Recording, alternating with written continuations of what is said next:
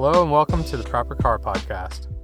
I'm Drew Markey and I'm excited to share my love of cars and my knowledge of the car sales and service industry with you.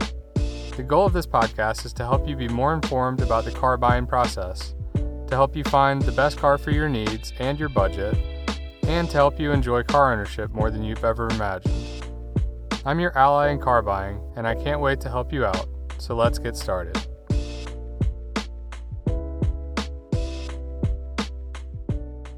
Buying a used car can be scary. Most of the time, you have no way of knowing how that car has been treated or maintained in the past. Today's episode is going to cover some of the best ways that you can make a safer, smarter used car purchase. And it's going to be a quick one today, so let's get right to it. You've heard me say it before in various terms, knowledge is power. When you're buying or selling a used car, knowledge about the car's history provides clarity and information to help present the best picture possible on how a car has been taken care of over the years.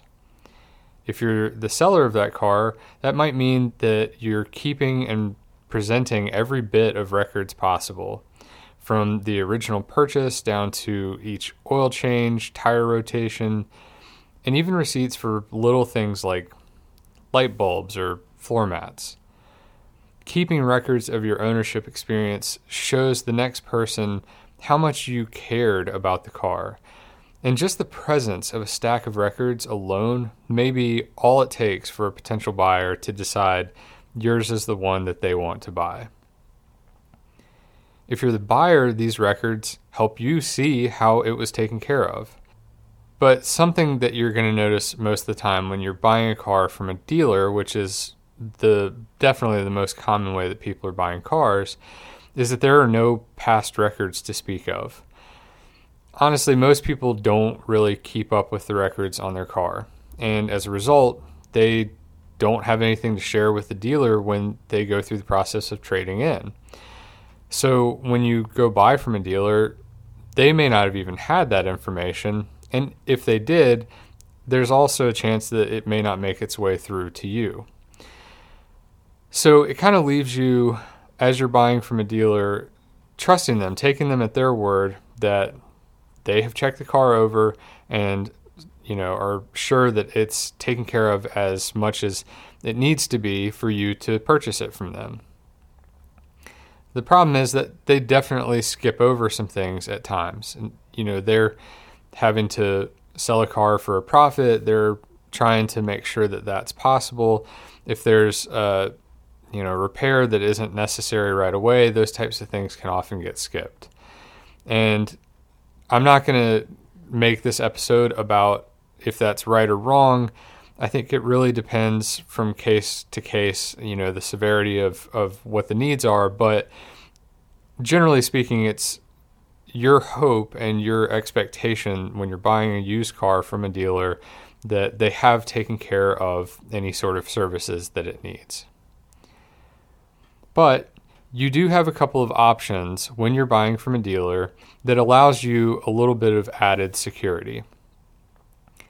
And this can even be the case if you're buying from an online retailer where the vehicle is delivered to you as your first time seeing it and also taking possession of it. You still have options. So there are two different types of checkovers that you can have done on a car, and they're both known by the acronym PPI, and it either stands for pre or post-purchase inspection. Just about any repair shop out there will do this service for you for a reasonable fee, and it can be incredibly helpful to prevent any of the more costly repairs that you would then be dealing with if they had been ignored or missed by the person or dealership that's selling you the car. You should plan to spend $100 to $150 on average for this kind of a checkover. But depending on how thorough or specialized the request may be, it certainly could be higher than that. Most cars don't require really specialized in-depth checkovers. But if you are shopping in the sort of specialty car market, you're looking for a rare or a sports car or something that it needs to have a little bit more of essentially like a pedigree to go with it. You're probably already aware of these types of systems, or you at least have more recognition of the need for that type of thing to protect yourself, and also to make it so that your resale of the car in the future is a little bit safer. But speaking to, the average person out there buying much more kind of common, normal types of cars, this type of service is still something I would highly recommend. Basically, what you're going to be having done is the shop will have a technician do a thorough inspection of the car. They're looking for any damage or problems or overdue repairs, leaks, or anything that maybe they know of in this vehicle as some sort of common problem that they would like to look into to see if it's been addressed, or to see if maybe it's going to be something that you're going to have to be burdened with handling in the near future. They should also take the car on a test drive, and when they do so, they're going to be checking things like how the vehicle rides, the steering feel, the responsiveness of the brakes, and listening for any sort of unusual noises. Basically, you're getting them to spend time trying to find flaws and pointing out any sort of upcoming needs that the vehicle may have.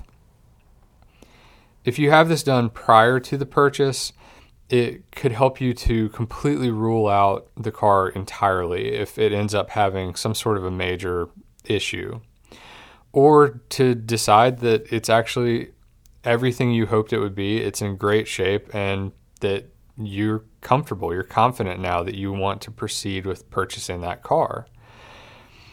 Or it might even mean that you just find a few items that are going to need attention sooner than later, and it could either be a negotiation point for you with the seller, or it could at least just prepare you for some of the upcoming needs, so that as you're going about your purchase, you set aside a little bit of a budget to take care of those things when they do come up. And if you have this inspection done after the purchase, the post-purchase inspection, it is wise to get it done as soon as possible from the time that you've purchased the car. Most states have some sort of a rule around this to give a little bit of protection to the buyer, as we've seen an increase of things like vehicle deliveries as a result of the pandemic, as well as just the growth of things like the online retailers. There's a lot of stuff that's already in place to help protect you in those situations. And a lot of these online retailers have also learned that in addition to, maybe the mandatory law of most states being 3 days or something along those lines, they want to actually increase that slightly to give you a little bit of added peace of mind. And so you're often going to see 7 days or maybe 14 or even 30-day sort of return policies that are possible. Obviously, returning a vehicle after you finance it and done all these steps is pretty rare, and it's not the type of thing that you want to have to do. But at the same time, if you buy a car, it gets shipped to you and delivered, and you can immediately tell something seems wrong, or you want to just get this check over done, and they find out that there's a major issue with the car that's been overlooked, or it's been neglected, or they just chose not to tell you about it. Having that information, also, by the way, you're going to get this information in writing with hopefully quotes to do any of those repairs or any of that maintenance. It gives you, proof of what's needed for the car. It gives you that leg to stand on when you're in a discussion and an argument of any kind with the dealer trying to prove your case if you do need to, ask them to take the car back or something along those lines. No matter what, though, having this information, again, knowledge is power, information is power. The more of it that you have as the buyer, the better off you're going to be able to feel, and really the better chance you're going to have of buying a car well, making a good decision, and also just being able to complete that purchase and move forward knowing the current condition of the car and what sort of things it's going to need in the near future. All right, as promised, today's episode was compact and as concise as possible. I hope you gained some valuable insight from this information. If you have questions about this topic or other situations like it in regards to used car purchasing, please reach out. You can learn more about the services I provide at thepropercar.com or on social media at the_proper_car. DM me there or email me at podcast@thepropercar.com. Thanks for listening, and until next time, enjoy the drive.